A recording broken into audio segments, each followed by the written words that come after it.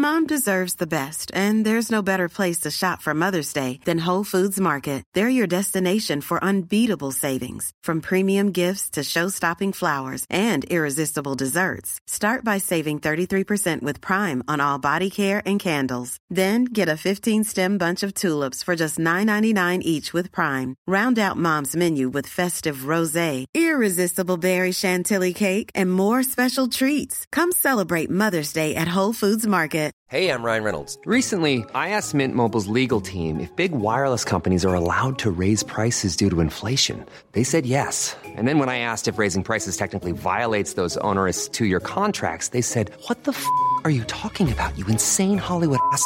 So to recap, we're cutting the price of Mint Unlimited from $30 a month to just $15 a month. Give it a try at mintmobile.com/switch. $45 up front for 3 months plus taxes and fees. Promo rate for new customers for limited time. Unlimited more than 40 gigabytes per month. Slows full terms at mintmobile.com.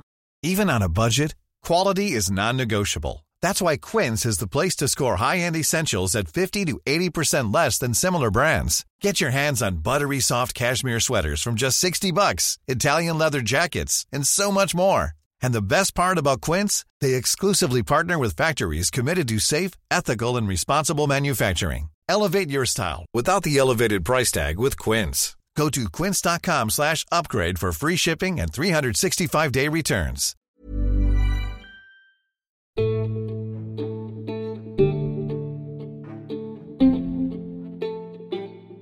Rodrigo, back on the day, would suffer for a whole week. Mm-hmm. I would eat McDonald's every 2 days, like that sort of attitude. Nowadays, it's like I felt really shit for a few hours. I was like, I'm not going to call my parents. I'm not going to do anything. I'm going to allow myself to feel sorry for myself for a half day. Netflix and chill. That's what I did. Chocolate, popcorn, whatever I wanted. Alcohol, happy days. And then after that happened maybe 12 o'clock that particular day. I felt really sorry for myself until midnight, and then I went to bed.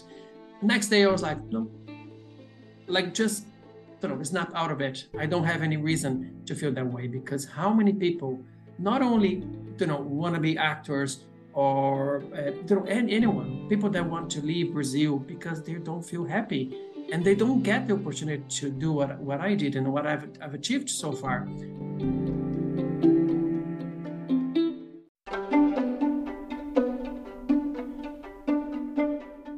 Rodrigo's story is defined by his ability to take leaps of faith into the unknown. He did this on numerous occasions, whether it was the time he left Brazil for Ireland, the time he left a secure job to pursue his passion of acting, or even later on, the time he left a steady acting job in a fair city to further push himself and his skills in his chosen field of acting. The nature of pursuing your dream is often earmarked with moments of doubt, anxiety, stress, joy, failure, and success. He tells us how he deals with all of these emotions in a way that enables him to keep moving forward towards his goals. Thanks a mil for listening to this podcast, guys. Every week this show gets more and more listens, and I have to say your support and feedback has been fantastic and makes us even more motivated to keep pushing out these episodes. If you want to get in touch with us, then please do. We're on Instagram at @life_in_Dublin. That's a bit of a mouthful. Maybe we might have to change that. Anyway, folks, here's a conversation I had with Rodrigo.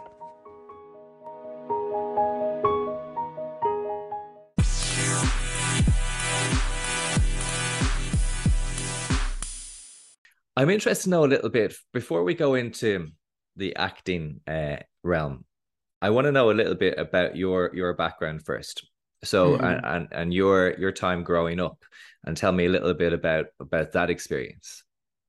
Yeah, so I'm also Irish. I'm an Irish citizen since 2016. Congratulations. So, of course, thank you.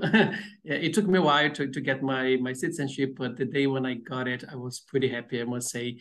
I also love the whole cultural mix and that sort of thing.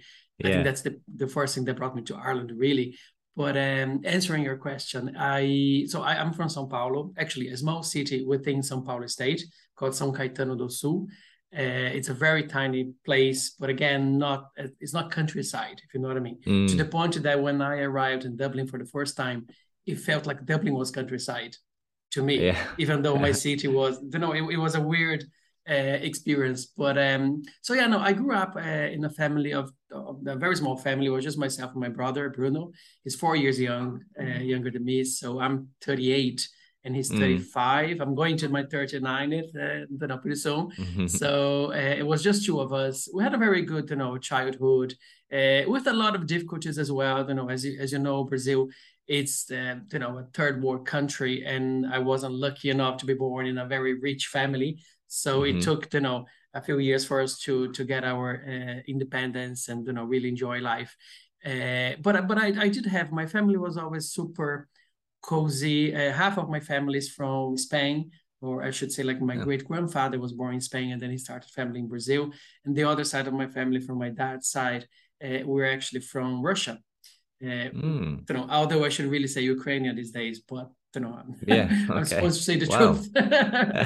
So yeah, and it's interesting because since they left, like both sides of the family, the Spanish and also the Russian, they actually married between their own colonies. So they married between Russians and Spanish back on the day. This is like First and Second World War, and for that reason, we like if you look my my family tree. My family tree. I don't have any blood, let's say like a Brazilian blood, because they did marry between themselves. So it's interesting, like I'm half Spanish and half Russian, and I'm an Irish citizen, but born in Brazil. I'm talking to you today in the UK, so it couldn't be more. All over the place. But yeah, no, we had a very good childhood. My grannies, they used to cook a lot of Spanish and Russian food. My granny, the one that's alive from my dad's side, she still cooks like Russian food, varenik and borscht and that sort of thing. So we grew up with that sense of like a big family, even though we're just two of us. My mom's family was really big and my dad's family was really big as well. So Bruno and I, we always got to experience like those weekends with lots of cousins and aunts and uncles and traveling to the beach, because it was only about an hour from our place, almost every weekend. Or when we're not going to the beach, we're going to countryside as well. So yeah, it was pretty good. I must say, I missed that time. Did you grow up with dreams of leaving Brazil, or of something, let's say, different? Because I imagine growing up with parents who are, both from different cultural backgrounds, let's say, and then maybe one of your friends has, these two Brazilian parents, and your other friend also has these two Brazilian parents. Maybe you start to feel a little bit different in a way.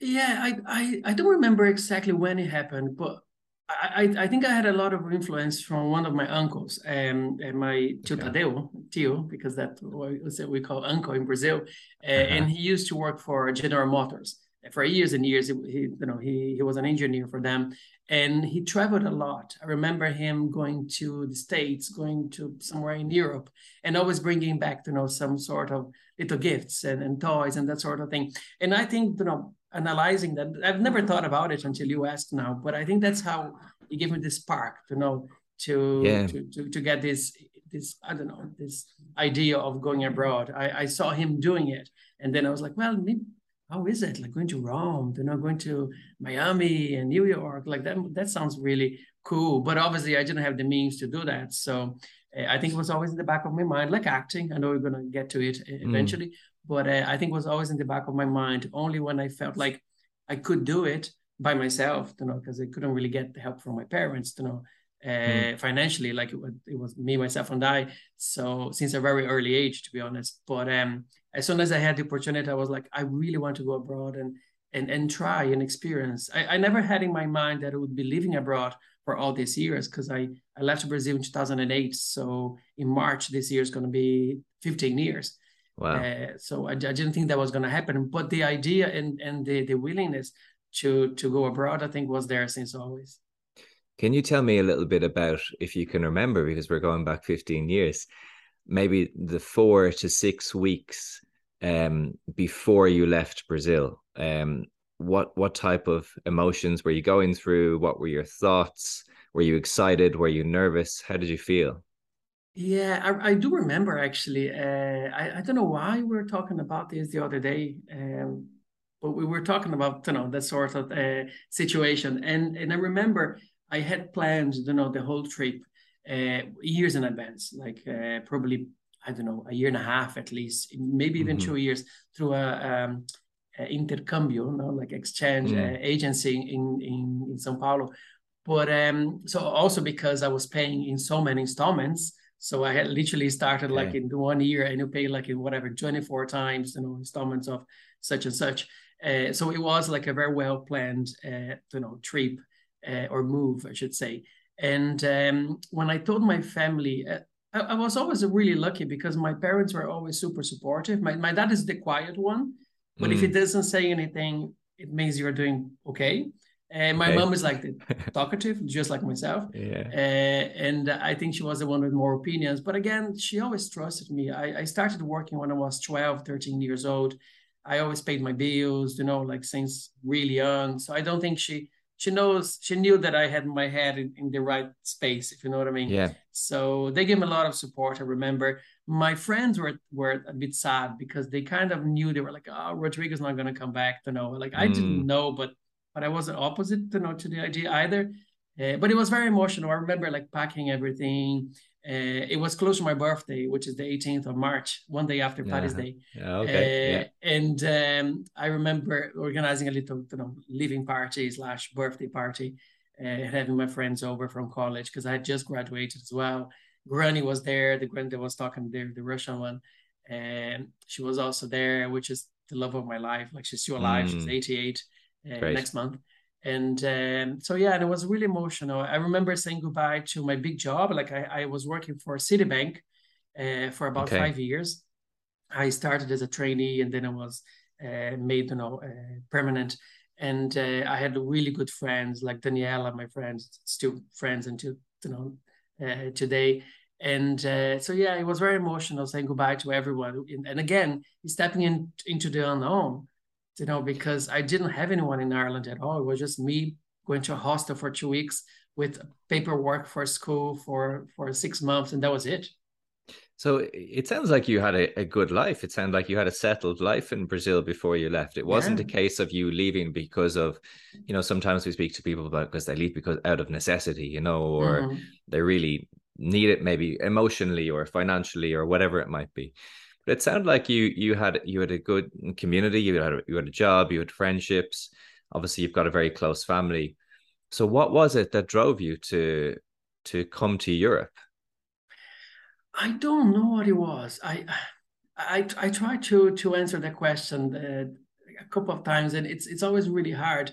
I think it was just in me, because I didn't have. Well, if I think about career, I had a very good career in the bank. My salary was a reasonable salary. I had loads of opportunity to grow up. I have friends that are still, in those, not those positions, but that sort of job, like in banking, and they're doing super well, managers, directors.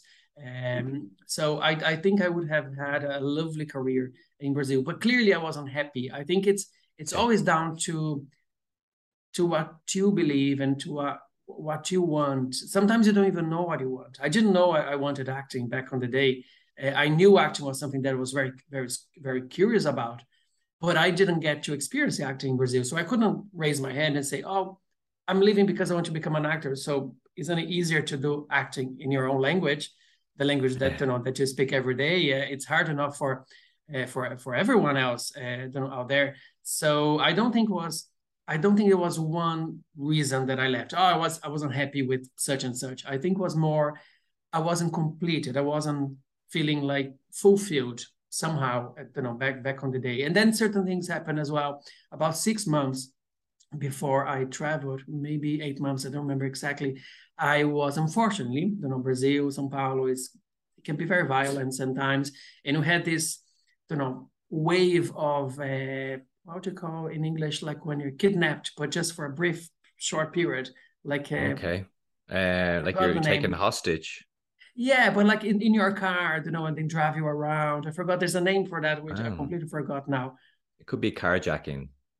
Could be, yeah, something like that. So it did happen to me, unfortunately, when I was leaving my friend's birthday party in São Paulo, and I had my car and everything. nice that night. And then I was kidnapped and then kept, hostage or whatever, driving my own Oh my car God. for a few hours. And they were very rough and, violent. And that really gave me like such a scare, and I couldn't drive for a couple of months, and Of I course. ended up with stitches in my face. Like, it was really, really scary. And again, I was in a very well populated and good area. So it wasn't like, oh, it happened because he was by the slums. No, it was just like a, city center normally. But anyway, it did happen to me. And then that made me to anticipate my move. I was supposed to happen in September. I think I decided to go in March. Okay. Mainly for that reason, I'm not gonna lie. But again, it wasn't the Mm. reason I was leaving Brazil, because I was gonna leave anyways. Yeah. But that didn't help, let's say. Yeah. But yeah, I think I wasn't feeling fulfilled somehow inside, Mm. mentally. So it was a step into the unknown. You're coming from a Sounds like a very music. different. Yeah, it's to a certain extent, like, you're not coming from, let's say, a European country. It's quite a big difference in terms of culture. And Mhm. we're not going to talk about the weather and all that kind of stuff, but obviously that's a factor that I'm sure played into your first 6 months in Ireland. Oh, Um, definitely. and not only that, I'm very aware, and most people who are listening to this podcast are aware that um, it's not easy, because you're coming from, you've got a specific type of visa, which gives you the right to study and also to work part-time, but Mhm. then you have to pay a lot of bills, so then working part-time becomes a real struggle, and studying Mhm. at the same time. So I imagine your first few months, if not your first couple of years in Ireland, were quite difficult. Yeah, no, they were. Let me just see if we're recording this properly. Still going, Yeah, yes. I have those, OTT. I need to keep looking, make sure it's recording and all. good. um, so yes, I remember it was a struggle for, especially at the beginning, because like you said, you were coming, into a country that the weather is quite different, even though it was kind of springish in March, spring. Yeah. But it was really cold. I remember like walking from my hostel, which was in Bachelor's Walk, just by the Mm, Liffey. yeah. And I walked, all the way up to, it was just one block, not even a block, it was half block to O'Connor Street. And then I turned left. And then all I could see were like those dead trees, like they were all Mm. dead, dead, Yeah. dead, dead. And that's what I thought. I was like, these people are really morbid. Why would they keep, these dead trees in the middle of town? Like, because I've never seen a tree without leaves. In Brazil, that just doesn't Mm. happen. Even during the winter or autumn, Wow. it's always green. Because it's, obviously, if you go to the south, maybe, really, really down south in Brazil, maybe you could see, but I'm from southeast, so we don't see that sort of thing. So it was the first experience. And then the weather, obviously, I thought I had, prepared for all, the bad conditions, but no, like my jackets in Brazil, they wouldn't be, rainproof and that sort of thing. So I had to run to Penny's, and buy some last minute supplies. And so yeah, it was weird, but at the same time it's so exciting. You were attempting to speak English. My English was absolutely horrible. I literally was hi and bye, more like bye, because if I say hi, I have to engage, and I didn't have vocabulary to engage. So it was literally like me trying to avoid. But again, being able to ask for a bottle of water, in English for the first time is like, oh my God, I think I can Yeah. survive. It's a little you win. know, it Um, is, yeah. so you came to Ireland 2008 with, as you said, next to no English. Years later, you're acting on Irish television in English.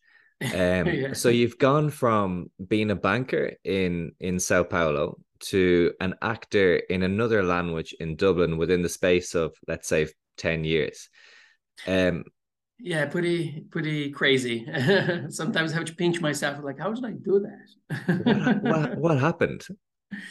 So yeah, I have an answer for that. So basically, like I said, I always liked acting. It was always in the back of my mind.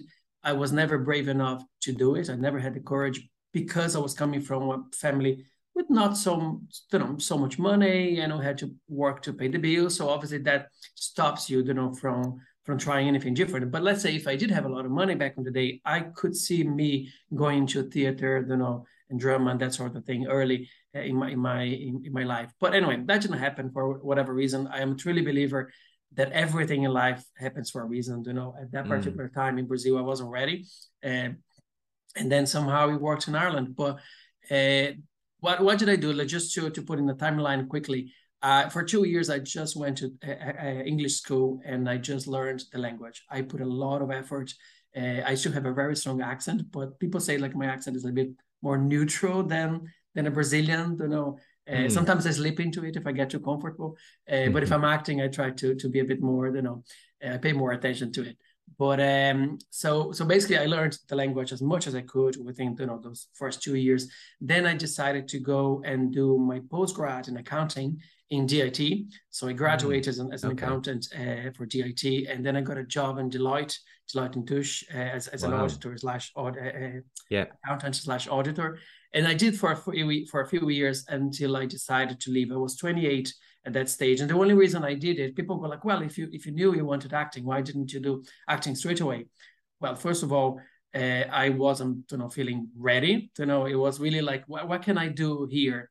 I was already with David, my husband, and I wanted to buy a house. We wanted to start a family together. So I was like, this business of going and trying something totally new in a different language, like acting, not for me, not yet. I wanted to be able to apply for the mortgage, to get a job, and that sort of thing. So I ended up working for Deloitte for a few years, and then when I was 28, it really came to my senses that I wasn't happy. Even my husband was like, "Well, you're not the same Rodrigo that I met. You're very, I don't know." I was a little bit depressed, and I'm always like, happy go sort of guy. So it was weird for David, for me. I felt like something was really wrong. And that's when I started having conversations with David, and then together we decided, I was like, I'm just not happy. I'm a very creative sort of person, and not being able to use that creativity in my day to day, it was just killing me. Going to the job was amazing. I'm not going to complain about the job or the people that work there. The company itself was really good, but the thing is, like, to go every single day and fill up spreadsheets and and check paperwork, whatever. Just my creativity was just dying in a very fast pace, and that's when I decided to give up everything. Again, it wouldn't be the first time, because I did give up everything when I was in Brazil, and then I decided to do acting. I was like, what? I always wanted to do acting. Let's just give it a shot, see how it goes. If I'm not a stupid person either. I gave myself 5 years from my graduation day. I said, if I don't do anything for 5 years, then it's time to move on and maybe leave acting as a hobby, as something that will always be there, but more like amateur-ish. And then I can work on something else, open a coffee shop, or I don't know, work in the marketing of a department of a company or something like this. But luckily enough, I managed to do the acting reasonably well for the first 5 years. I find it quite inspiring, really, listening to your story in many ways, because I'm thinking of your life maybe in its more of its entirety. And you said that you started working, for example, when you were 12 years old. It was you said you had to fend for yourself. Everything that you got, you worked for from a very, very young age. So I think that's kind of almost a survival mentality. It's a you're working to live kind of attitude, but you're doing it in a very positive way. And you built yourself up slowly but surely to working in a bank. Then you started from scratch again in Ireland, and you as you said, learned English in 2 years. Then you did something which many people find very hard to do. You studied accounting, got a job in a big accounting firm. So you're obviously very, very capable when you set your mind to something. But then I know that you made the step into the unknown, as I'm calling this, from Brazil to Ireland. And then you did it again. So that, when you calculate that risk, how is it? Are you calculating it in a very strategic way, in the sense, like you said, I'll give this 5 years and I'll see how it goes? or is it just a feeling inside of you that you're following and you don't really know what's happening? I think it's a bit of both. I'm a dreamer. I'm Pisces. I don't know if you believe that sort of thing. I have a little my mind goes into astrology and horoscope and that sort of thing every now and then. I'm not an expert or anything, but being from Pisces, we are all dreamers. I dream big. I can see things ahead of time, and that, or envisage or manifest. Like nowadays, this word is becoming really famous. So I think I always had that, but I also think it comes from within. It's almost like that kind of feeling. Like, listen, I really have a feeling that this could work. I also know my own capability. Like I work really hard in absolutely everything I do. You can give me a piece of paper and say you need to fold in 1,000 pieces, and I'm going to do my best to make it happen. Even though people go like, oh, that's impossible. Like, no, I'll do my best. So I think it's a combination of many things. First of all, I work really hard in anything that I do. Everything that I do, I work really hard. Second, I think I have like a sixth sense. Like I can sense where I should be going. And the third, analyzing risks, like you said, it's something I learned with David. I always practice, but I think David and I together, we always do that sort of analysis, which is like, what is the worst case scenario? Like absolutely worst case scenario, like me giving up Deloitte or me giving up Brazil. I had like whatever, back on the day was 11,000 reais, nothing. But like the worst case scenario back on the day was like, well, I learned some English because I was able to pay the accommodation and I didn't have to work for maybe 2 or 3 months. But after 3 months, let's say I would have to spend more and more money, and that meant I would have to go back to Brazil, and that money would be gone. But I knew I was a very good employer in the bank, and I knew they would actually take me back, if you know what I mean, or at least I could get a job at the same level. So that was like a calculated risk. Then when I gave up Deloitte, there was a bigger risk, because then you are older. The older you get, the more complicated things become. But again, worst case scenario was like, well, I'm not afraid of cleaning toilets. I'm not afraid of going and working for shop, and I did actually. One of my very first jobs was for Bershka, one of the Inditex company, Zara sister, let's say, and I worked for them in the cash desk for 3 years and a half before I actually got Deloitte. So I'm not afraid of working, So the worst case scenario would be, well, let me just get my little backpack and go to work, do something that I probably wouldn't want to do in the first place, but it wouldn't kill me either. You know what I mean? Yeah. That is, I'm feeling very inspired listening to you. You're kind of, I feel like if we could, one question came to my mind when I was listening to you is, if you could, how would you try and transmit that attitude to somebody who might be listening to this? They've come recently from, let's say, Brazil or Venezuela or even Spain or Italy. They've moved country, and it's not something they're comfortable with. It's not something they're enjoying even, but maybe they have the intention of improving their English or improving their work opportunities. Like you did all of the hard things to get where you are now. As you said, you're a very hard worker, and you stayed focused and you stayed on track. In those moments, did you have moments of, or in those times, did you have any moments where you were like, I hate this, I want to go? Oh yeah, I think we all do. Yeah. How did you deal with that? Well, back on the day, I used to suffer because I used to fight. I was like, why am I feeling like this? And then it's just getting very uncomfortable, and that would like consume me for like a few days, and it just wasn't a good feeling. But I think it comes with age as well, and experience. Nowadays, as an actor, I get loads of no's. Like you do, I don't know, you do 10 auditions, to get one yes. Sometimes, like sometimes you do literally 20 and you get just no's. So like if you don't have your head in the right place, then you're in trouble, because you do have to deal with rejection all the time. But before, like I said, I used to suffer. Nowadays, and I think everyone should take this as a little lesson in life, who am I to teach? But you know what I mean? It worked for me, so maybe it was going to work for other people. I actually allow myself to digest that information. Like I did a very good self-tape the other day for a TV ad, very good money. And then they called me and, for the recall. So I was like, great, recall is like much closer to get the part than, and I was already like in my mind, what I'm going to do with that money, as being, being a Pisces. And then I got a big no. It was like, listen, it didn't work. Rodrigo back on the day would suffer for a whole week. I would eat McDonald's every 2 days, like that sort of attitude. Nowadays, it's like I felt really shit for a few hours. I was like, I'm not going to call my parents. I'm not going to, I'm not going to do anything. I'm going to allow myself to feel sorry for myself for a half day. Netflix and chill. That's what I did. Chocolate, popcorn, whatever I wanted, alcohol, happy days.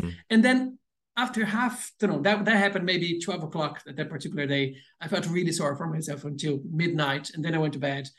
Next day, I was like, no, like just, snap out of it. I don't have any reason to feel that way, because how many people not only, want to be actors or, and anyone, people that want to leave Brazil because they don't feel happy and they don't get the opportunity to do what I did and what I've achieved so far. So why am I feeling sorry for myself? There's always somebody else in a position a little bit, not so good as yours, let's say. Yes. So I always try to use empathy and put myself in somebody else's shoes. Like, Rodrigo, it's just a no. It's just a no. You're an actor. Move on. Yeah. So I say to my husband sometimes. Sorry. Sometimes there's a delay, and I feel like I'm going to interrupt you there. But sometimes I say to we saw in a movie. I don't know which movie, but it says, "Suck it up, princess." That's how I feel. When I feel really shitty, suck it up, princess. Moving on. Well, yeah. But you're using. It sounds like you're using gratitude to kind of help snap you out of the funk, if that makes sense. Definitely. I think being grateful is something really, really, really important. I think we all forget that sometimes, even myself. But whenever I feel really bad, not just towards acting or in life, I try to, somehow try to analyze that timeline. Myself and my husband, we do that quite often. Whenever one of us is feeling a little bit low, you go like, Rodrigo, like you're only away from your country for 15 years. 5 of those you worked on a TV show in Ireland in a different language.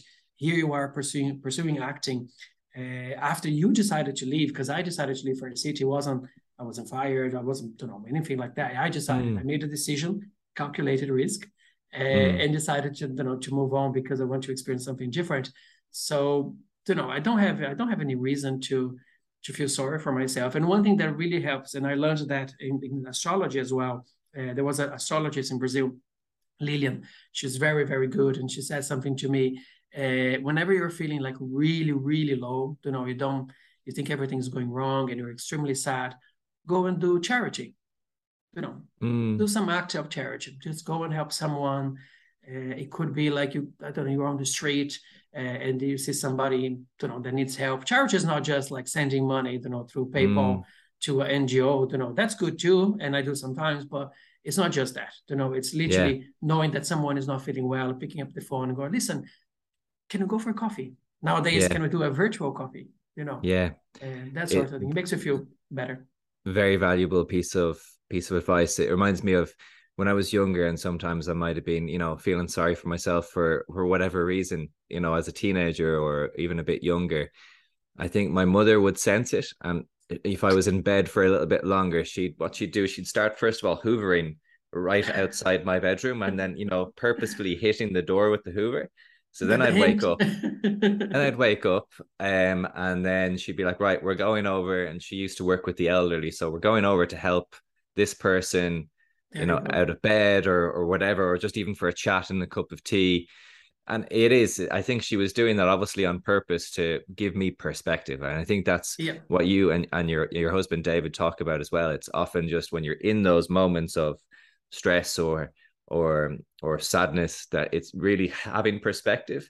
And even when you talk about astrology, that kind of is, again, it's perspective. It's what is this what am I in comparison to the Exactly. stars above? So having that kind of zoom out ability is a very powerful thing to be able to do. What was your first acting role, and how did that all lead to Fair City? Well, my first acting gig was actually, do you remember I don't remember the name of the shop, but the one that you used to rent DVDs, movies and stuff. Extra Hey, Vision, maybe in hey, Dublin? yeah, yeah, Yeah, I think I was going to Extravision. say Eurovision, but that's the competition. So Extra Vision was, and I that's how old I am. And I went to give back to one of the DVDs that we had over the weekend. I don't know, over the week, whatever.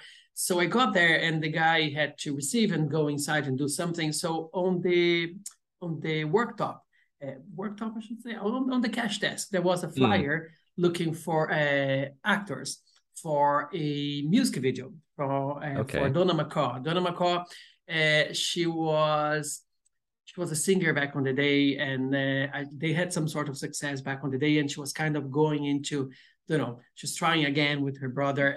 I mean, they did together as not twin, sorry, as brother and sister for Eurovision back on the day, and then she was going to go solo.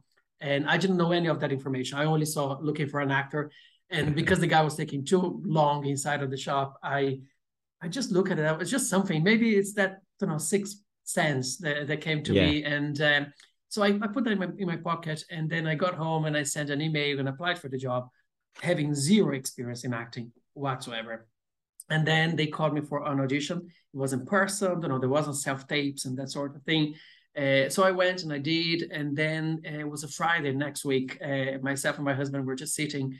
Oh yeah, by the way, I was studying at that stage for my accounts, you know, exams and stuff Mm, like that. So I was super busy. One thing that I could not do is like think about something else, like acting. But anyways, they called me. It was like 10:30 in the evening or something, super late on a Friday or Saturday. Oh yeah, and I had an exam that particular week, so that's why I was studying. So, anyways, I got a okay. call beside my husband. We lived in a tiny little studio near Talbot Street. And then this lady, you know, was like, "Oh, so hi, Rodrigo, I'm the producer.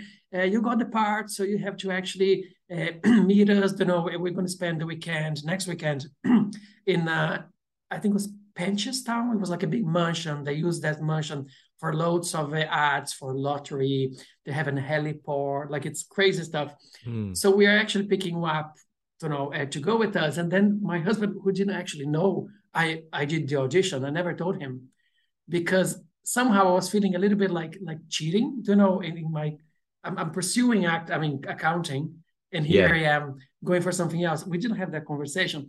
So as soon as I hung up the phone and he was like, "Who was that?" I was like, had to say the truth, obviously. He was surprised. He was like, "Wow, I knew you kind of like that sort of thing, but I'm surprised you didn't tell me." So, anyways, I think I was just ashamed, you know, for trying something.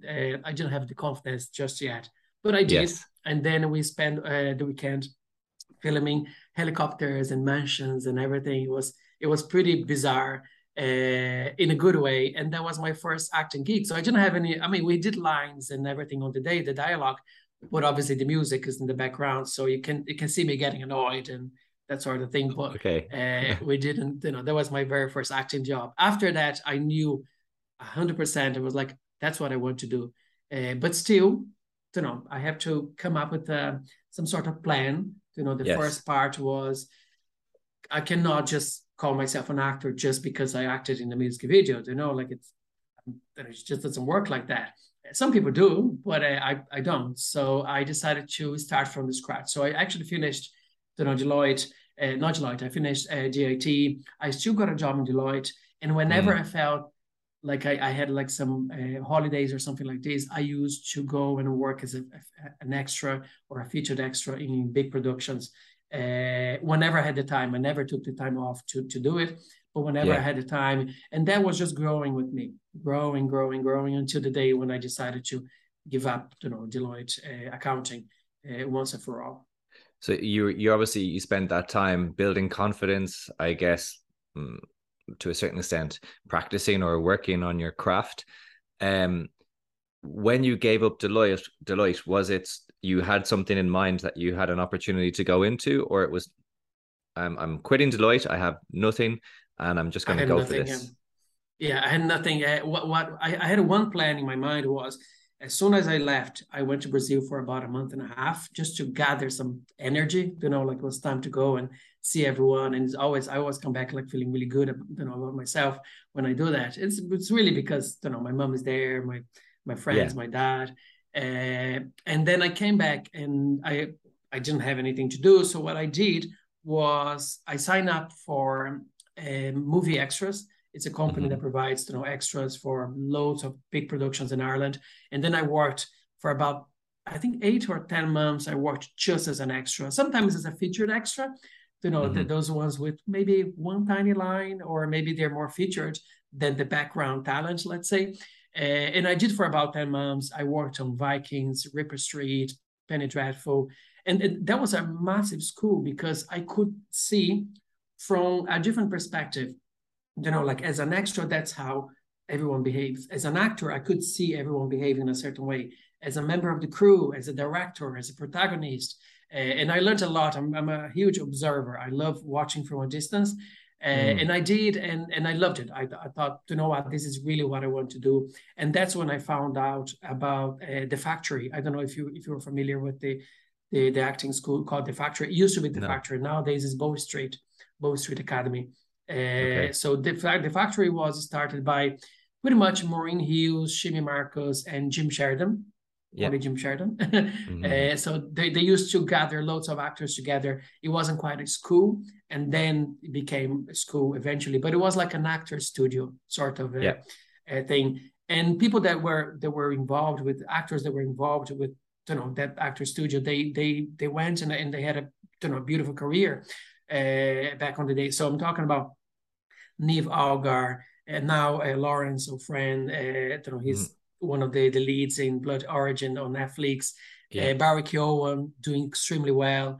Like those people really started from The Factory, let's say. Wow. But because at that particular time in Ireland, everything was really hard. It was the recession was hitting everyone. So Nama decided to take that building away, even though it was only rented. But Nama talked to the owners and decided to take the building away. And then The Factory left that particular venue, and it started rebranded themselves as Bow Street Academy, because the address is in Bow Street in Dublin 7. Okay. So that's why they changed the name to Bow Street. And I was the first group of actors to graduate from the new name, Bow Street Academy, in 2015. So after movie extras, found out about Bow Street, let's say, applied for the course. Not everyone would get a place. I had friends that applied for 3-4 years between The Factory and Bow Street, and they didn't get a place. Somehow I managed to get a place after a self-tape and an interview as well. And that was it. And then I graduated. It was a full-time course. So I graduated in 2015, and then Fair City came along. I did a self-tape, which they liked. It wasn't for the role of Christiana. It was like refugee stories and stuff like that. It was really common in 2016. And then they wanted to portray that, story, one of those stories into the show, which I thought was brilliant because I could really relate. Not that I was a refugee, but I'm also not from there, from Ireland. So I did the self-tape, they liked it, and then they brought me in to meet everyone and also do a few more tests on the day. So we do a self-tape, which probably it's done by hundreds of actors, and then they kind of choose 2 or 3 to go in, and then you have a chat and see in person, see if you're not a crazy actor or something like that. And you do a few more tests, and then eventually find out, who got the gig, which wasn't me. I didn't get the gig. Again, another rejection. But I think at that stage, I knew how to deal with that. I was like, oh, okay, not too bad. But thank you. Yeah. But saying that, if you don't mind me saying, but I was already manifesting. I remember walking from my house. I used to live in Bosbridge, which was very close to RTE. So, literally walking all the way up to RTE, I decided to walk. I didn't get a bus or taxi or anything because I was actually thinking about me on set. Me talking to the actors, becoming friends with them, and seeing myself on the papers or something. I could see that. And that, ended up happening in a very weird way. And that's why I believe in I don't know, energy, and what is meant to be is meant to be, as long as you are in the right path. Yes. So I did the audition and then didn't get the part. They called my agent and said, "Oh, Rodrigo was really good. We liked him, but we're not going to use him this time because we went in a different direction. We're not going to do the refugee. It's going to be slightly different, and we need somebody older than Rodrigo to portray the character. But we're going to keep him in the system, and maybe we'll call him in the future." I was like, what? This is just like blah, blah, blah, blah, like not to say he didn't get it, moving on. But I felt sad because when I left that day, RTE, I was like, oh my God, this is like the best experience of my life. I've never got to this stage feeling this confident, but I also knew, I was like, it was myself with this look. It was a British actor, black, and he could do like, a kind of like African accent. So, so to portray like a very foreign from literally somewhere else rather than England or Ireland. And then we had somebody from Chile, Jose Miguel, who ended up getting the part. And I played his brother afterwards on the show. Okay. And we couldn't look more different. A Brazilian that doesn't look from Brazil, an English person that doesn't look from Africa. Yeah. And, Chile, that was actually Chile. So they went with the Chile, and after a few months, I got married, and then I was in my honeymoon in Santorini, and then I got a call from my agent saying, "Oh, Rodrigo, are you busy?" I was like, "I'm just here in Santorini, enjoying the sunset." Yeah, kind of. And she was like, "Well, RT got in contact, and they decided to write a regular character for you on the show." Wow. So would you accept? It was like, of course, between like washing the dishes, and my future was washing the dishes and hoovering the house, just like your mom was doing to you. And I was like, yes, I would love to do that. So that's how Cristiano came along. I never auditioned for Cristiano. Cristiano was given to me, by the writers and the producers of the show, which was a blessing in disguise, to be honest. So before I come to my question, it actually did sound like, if you're applying for a job or something, you get those maybe standard rejection emails of, sorry, but you're not what we're looking for. It actually sounded like when they were responding to you that they genuinely meant it, that you're just not right for what we have planned. In other words, we've got this character written up or whatever, and you're great, but unfortunately you don't fit the profile of this particular person. And I imagine that when you received that information, you were like, oh, whatever, they send that to everyone. But in those weeks or months or days, I don't know what it is, between you receiving the no to that phone call that you had in Santorini, did you continue to visualize yourself there? Or was it like, oh, I'm kind of, I don't know what to think about that anymore. Is it done? No, again, because I was about to get married, like, things take over. I was really like planning for the wedding, and then my family was coming from Brazil. Granny, who at that stage was 83 years old or something. It was the first time going into an airplane. So I'm not gonna lie, I felt sad. I allowed myself to feel really sad for maybe over than a day, I remember. But I think it was a combination of many things happening, to be really honest. So first of all, we had to anticipate the wedding for about a year because my mother-in-law, who passed away since, unfortunately, she was diagnosed with cancer, with terminal cancer, just around that time. So like my mind was really like, all over the place. Like we're trying to make sure she would be part of the wedding, while she could, and she was, thank God. I was getting married, obviously. Yeah. And then this no just came in a moment that was just, it was a flood of loads of things going on, good things as well, like getting married, having my granny coming all the way from Brazil, for the wedding. So I was busy, but I do remember every now and then I was like, maybe that email, they meant something. Maybe like, so it was in the back of my mind. So somehow I was still manifesting something that could happen eventually. Because again, I felt when I left RTE that I did a very good job. I was very proud of myself, because they even had like an improv exercise, which I hate because English is not my first language. Yes, so I'm always like 1 second behind everybody else, no matter what. It might, I don't know, maybe something I have to deal in therapy, but I hate, improvisation so much. But we did have an improv exercise, on that day, and that went really well. So again, I think somehow I was still thinking about it, and then the universe just put those pieces together and ended up being Cristiano for just over 5 years. Yeah. A thoroughly enjoyable experience, I imagine. Oh, lovely.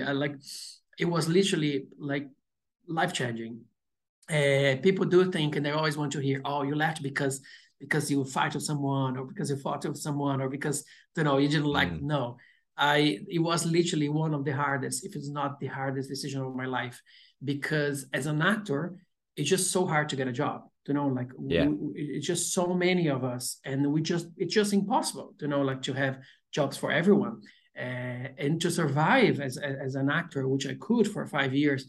It's even more, because I know people that graduated with me in 2015, they didn't have the same experience.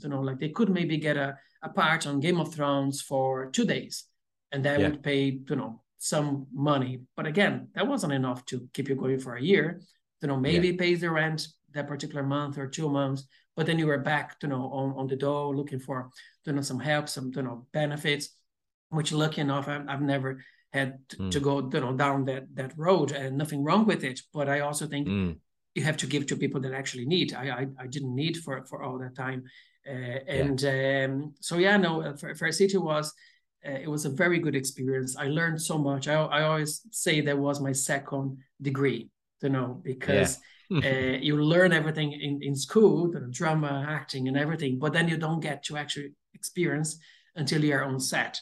And being on set every single week, almost every day, working with like huge names, of the Irish, industry, and also internationally, because we have directors coming from the UK, from Scotland, like from loads of different places to work with us. It's not just one director for 34 years of Fair City. We change it in a weekly basis. So it was always busy. It was always like, know your lines, like there's no time for, like in a movie, you can have a conversation about an hour before then you start the scene, and then you're fully prepared. No, now it's like, we have one take. I hope you cry the way you should be crying. Action, it's really like the pace is really, really quick, which taught me like so many things. When I worked in Brazil last year, after Fair City, I got cast in a feature film over there, and that's why I went to Brazil for 6 months.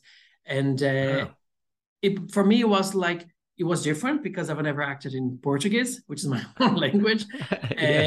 But at the same time, I was so ready. Like I had some emotional scenes and I had some funny scenes, and I just felt like, for somebody who's never worked in Brazil before and in acting, I thought I did an okay job, again, because of everything that I learned on Fair City. If I always said to people, if you do a reasonably okay scene on Fair City or storyline, whatever, then you're gonna do really well everywhere else, because the pace is just so fast. You don't have the time. You have to pretty much direct yourself, because the director, like, we have 15 minutes to do a scene.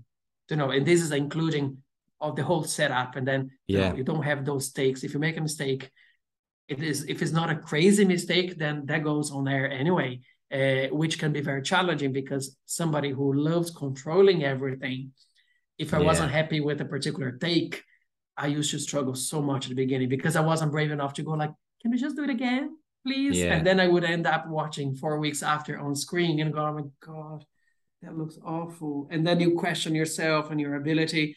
So again, 5 years gave me a lot of strength and a lot of learning of how to do the professional, to do the scenes, and to accept things better somehow. Incredible experience gained. Like I guess the reason there is, Fair City are pumping out so much content that there is literally no time. As you say, there's no time for retakes. There's no time for an actor's opinion on whatever. It's like, boom, it's in. And I can't imagine exactly. that. And some people don't like it. Some people don't they cannot do. I know actors that did a quite a good job, but for them I was like, no, it's just too fast, it's too quick, and I'm not comfortable. And then they left. I was surprised with myself because I can say I work well under pressure because there's so much pressure. Like the pressure, it's unreal how quick it is, how many things can go wrong, and if you take that responsibility yourself, which I'm very empathic. Is that a word? Yeah. Empathetic person. Empathetic. Yeah. I'm very empathetic. So if I see someone struggling on set, nothing to do with me, I would take that from me, and that would actually do something bad for me in the scene because I wouldn't be present. So all those things that you have to learn while you're doing it. So that's why I always say I was a much better actor towards the end of Fair City, like after 2 or 3 years than at the beginning, because it was different, And one thing that bothers me a lot, it's people treat Fair City, people that don't watch the show, they treat Fair City as a bad TV show. Oh, it's maybe I can say here, but it's a shite and it's Fair City and that sort of thing. And no, it's a different format. You cannot switch on RTE1 Fair City expecting to have the same format as a Netflix production with millions and millions and millions of dollars and pounds and euros going into it. Months and months of preparation as well. Like a movie could take, I did a movie in Ireland, it took us 3 months to shoot. Like 6 months to prepare for 1 hour and a half of a movie. We produce on a weekly basis on Fair City 100 minutes of TV show, 4 episodes of 25 minutes. And this is like that one's finished on Friday evening when we leave the show, we leave the set, and then another 25 and another 100 minutes is coming, and they are preparing as they go. So yes, love, not everything is going to be up to scratch and the best of for you, but at the end of the day, it's a different format. It's soap opera and entertained so many people for so many years, and I couldn't be more proud to have been involved in everything like I did. I still think it's an unbelievably it's an incredible achievement to have been on that show. I've learned another language and I know how difficult it is, and I can only imagine that when you say that improv scene was difficult for you, it's because your brain is working double speed. You're maybe at the time, maybe you're translating your mind, maybe you become less aware of that, but your brain literally is working double speed. You've really pushed yourself, and as you said, you've gone into that really tough environment for an actor where you have to be on point all the time. And I imagine that has prepared you now as a very, very competent actor. You're currently sitting in London. You're not living in Dublin. I'm in Oxford, actually. Sorry. Oh, sorry. Okay, in Oxford. You've made the move. So this is the first episode of the podcast where technically it's not a life in Dublin. It's a life used to be in Dublin, now in Oxford. How did that come about? So basically, after I decided to leave Fair City, it was mid of the pandemic. I decided I had a lot of time to myself to think, and then I said, what? I feel like it's time to move on. 5 years is a long time to do one thing. I could see like certain opportunities, coming along, and then I had to say no. Not that Fair City was always against, me doing something else. It wasn't quite like that, but like it's Murphy's Law, like always when I was looking to get a part somewhere else and I was close enough to get, I ended up being booked for Fair City, which I had a contract. So I couldn't do, both things at the same time. And that was one of the reasons I decided to leave. Again, pandemic gave me enough time. And then I had a conversation with the show, with the runners. And I gave them over a year. I said, you have 12 months to do whatever you want. So I gave plenty of notice. Because I wanted to leave in a very good note. I felt like I did a good job for all that time. I didn't want to leave. I wanted to do justice for the character, for the audience, and for the people that worked with me for so many years. We are still like a family. I'm still in touch with loads of them. So my husband, back before pandemic, he already got a job as a lecturer here in Oxford. So he was teaching lecturing law for a few years, but obviously during pandemic, he was teaching over Zoom, and we were in Dublin, which was very handy for all of us. I didn't have to travel back and forth. He didn't have to do that either. And Fair City was only, I think they stopped for about 4 or 5 months in the first pandemic. I mean, the first lockdown.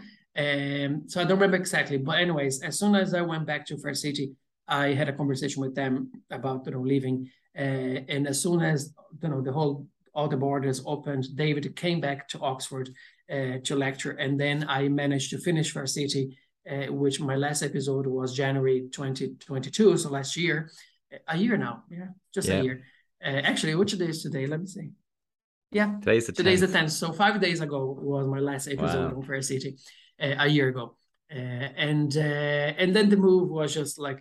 It made sense, like David is already in Oxford. He's doing well here. He's pretty happy. He was always so supportive of me. So I felt like now it's my turn to be supportive of him as well. So we left Dublin. We still have the house there. Everything's there, rented and everything. I have my bedroom as well. So I kept one space in case I have to go and work, in Ireland. I have my agent, Alex Cusack, in Ireland as well. So it's almost like we left Ireland, but not quite. We're just passing some part of our lives, a temporary time in the UK. And here's really good because I managed to get an agent in London. So hopefully, certain opportunities will come through them as well. I got an agent in Brazil, so hopefully, things will come from that agent as well. So it's good nowadays. You don't have to be based in one specific place. You could be anywhere. Because the very first, auditions are always self-tapes online. And then if they like you, they will get a recall, probably online, or sometimes they would just fly you to whatever you need to go and meet everyone. Yeah. So it's quite handy.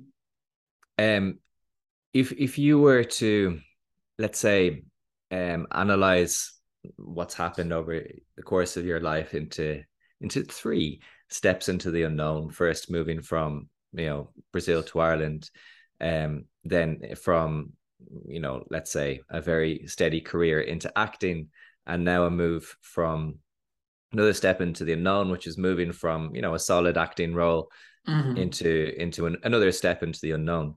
If you were to give, let's say, on that first step into the unknown from Dublin to Brazil, the Rodrigo of that moment, if you could go back and give him a piece of advice, what would you say to him? At that particular time or before that? At that particular time. Okay. Be less anxious. I think I always suffered with anxiety. Everything had to be for yesterday, So I think I suffered a lot. I still do, but be less anxious, like everything is going to happen in the right time, and just believe, I always believed, so I shouldn't say believe. I should say maybe just be less anxious, like things will fall into place eventually. And what about the Rodrigo that moved from, from the steady career into acting in that little time frame? What advice would you give to that particular Rodrigo in that particular moment? Fucking go for it. I don't see any other way. Yeah, it's really just go for it. Don't think twice, because we all, like, I think we all know in our guts, what really drives you. You're not doing the podcast here because you have 0 things to do in life, and it was like, I'm just gonna do it because somebody said it was good for me. No, you do because you love. I can see, through our conversation, you are fully present. You're, you, whatever you say to me, I'm feeling. It's like we're exchanging this good energy. We're doing something you love, and I'm doing something I love, and this brings us in a different, energy level. I know it sounds like a priest, some sort of coach, but you know what I mean. We're in the same wavelength, and I think everyone should feel that way. If you go to work like being miserable, or if you're already dreading that Monday morning, and it's only like Friday evening, something's wrong. We come into this universe for a very, as Rodrigo, as Mark, we come in a very like split second. It's nothing. It's like the Zoom thing that you're talking about, astrology. So why not just enjoy ourselves? So what's the worst case scenario? So if you feel it, if it makes you happy, then my advice is fucking go for it. Amazing. I'm really looking forward to seeing what's ahead for you in 2023. Thank you. You have an attitude that I really admire. You were not gifted anything. You worked from, as you said, you started working hard from the age of 12 and you made it work for yourself. So I have absolutely zero doubt that there's something good in the not so distant future for you, ahead of you. And I'm really looking forward to seeing what that is. Thank you so much. To bring it back just before we finish, maybe to Dublin. Normally I ask people, like, is there any kind of places they like to hang out, or cafes or bars or parks or benches or whatever it might be. But I'm going to ask you in a different way. I'm going to ask you, what do you miss about Dublin? What do I miss about Dublin? Definitely the people. Okay.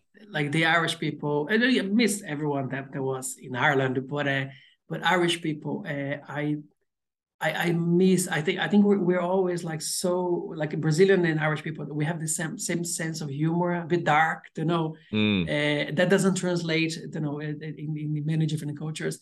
UK is great, and people in Oxford is lovely. Don't get me wrong, but it's not quite. We don't have, like here. They don't have the crack, if you know what I mean. Yeah, like I I miss walking on the street, and then again, because Cristiano was so popular, it was very common that people would stop me on the street and just have like a random chat. You will start talking about the soap opera, and I love talking to people. I love talking to, it's likely older people as well, which was probably the main audience for Fair City. I miss that interaction, with Irish people, and getting to know them, and oh, wait until I tell you, Rodrigo, my Mary got married last week, and we spent like half an hour, and Dave just texted me like, "Where are you?" I was like, "Oh, I just met this lovely lady here." I don't see that happening. I mean, I haven't experienced that in Oxford, in the UK in general just yet. They're lovely, but it's different. I miss the Irish. I miss the cozy conversations and lovely people. Yeah, that's what I miss most. Well, the one good thing is Dublin isn't going anywhere. So, and obviously you've got the, is your husband Irish? Yeah, he's Irish from Drogheda. From Drogheda. Okay. Yeah. And so with your Irish citizenship as well, don't worry, Dublin, it's not going anywhere. So definitely. We have family in Dublin and in Ireland anyways. We have family in Mayo, in Dublin, people all over the place. So we're always, coming and going as well. I was there in October because I was shooting a small part in a Netflix production as well in Mayo. I forgot the name of the place. Castlebar. It was around Castlebar. Yeah, I know it well. So I'm always coming and going, and it's lovely. When I go, it's always good crack. Very good, very good, Rodrigo. I really, really appreciate it. And everybody who's listening, thanks for listening. Rodrigo, how can we find you and follow you and all of the rest of it? Okay, so mainly Instagram. Like I'm on Twitter as well, but it's really just at Rodrigo Turneboy with Y in the end. At Rodrigo Turneboy. That's how I interact with everyone. So you can go there and give me a shout. Perfect. And thank you again, Rodrigo, for having me, Mark. I had a really good chat with you. You were very kind, and I had a good time. Thank you. Let's stay in touch. I'm looking forward to seeing, as I said, what happens in 2023. Exactly. I'll keep you posted. You can see on Instagram, and then we do another chat. Absolutely. Perfect. It sounds good. Listen, all the best, and look after yourself. Enjoy your time in Oxford. As you said, fucking go for it. Don't be anxious. And it'll all work out fine, I guess. Exactly. Thank you so much.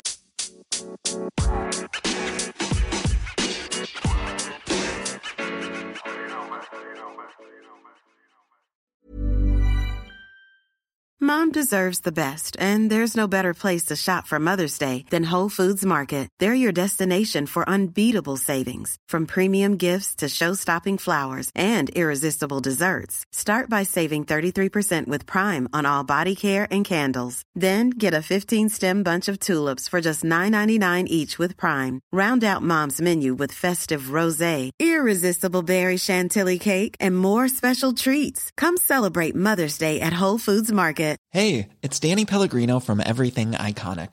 Ready to upgrade your style game without blowing your budget? Check out Quince. They've got all the good stuff, shirts and polos, activewear, and fine leather goods, all at 50 to 80% less than other high-end brands. And the best part? They're all about safe, ethical, and responsible manufacturing. Get that luxury vibe without the luxury price tag. Hit up quince.com/upgrade for free shipping and 365-day returns on your next order. That's quince.com/upgrade. Hey, it's Paige DeSorbo from Giggly Squad. High quality fashion without the price tag. Say hello to Quince. I'm snagging high-end essentials like cozy cashmere sweaters, sleek leather jackets, fine jewelry, and so much more. With Quince being 50 to 80% less than similar brands. And they partner with factories that prioritize safe, ethical, and responsible manufacturing. I love that. Luxury quality within reach. Go to quince.com/style to get free shipping and 365-day returns on your next order. Quince.com/style.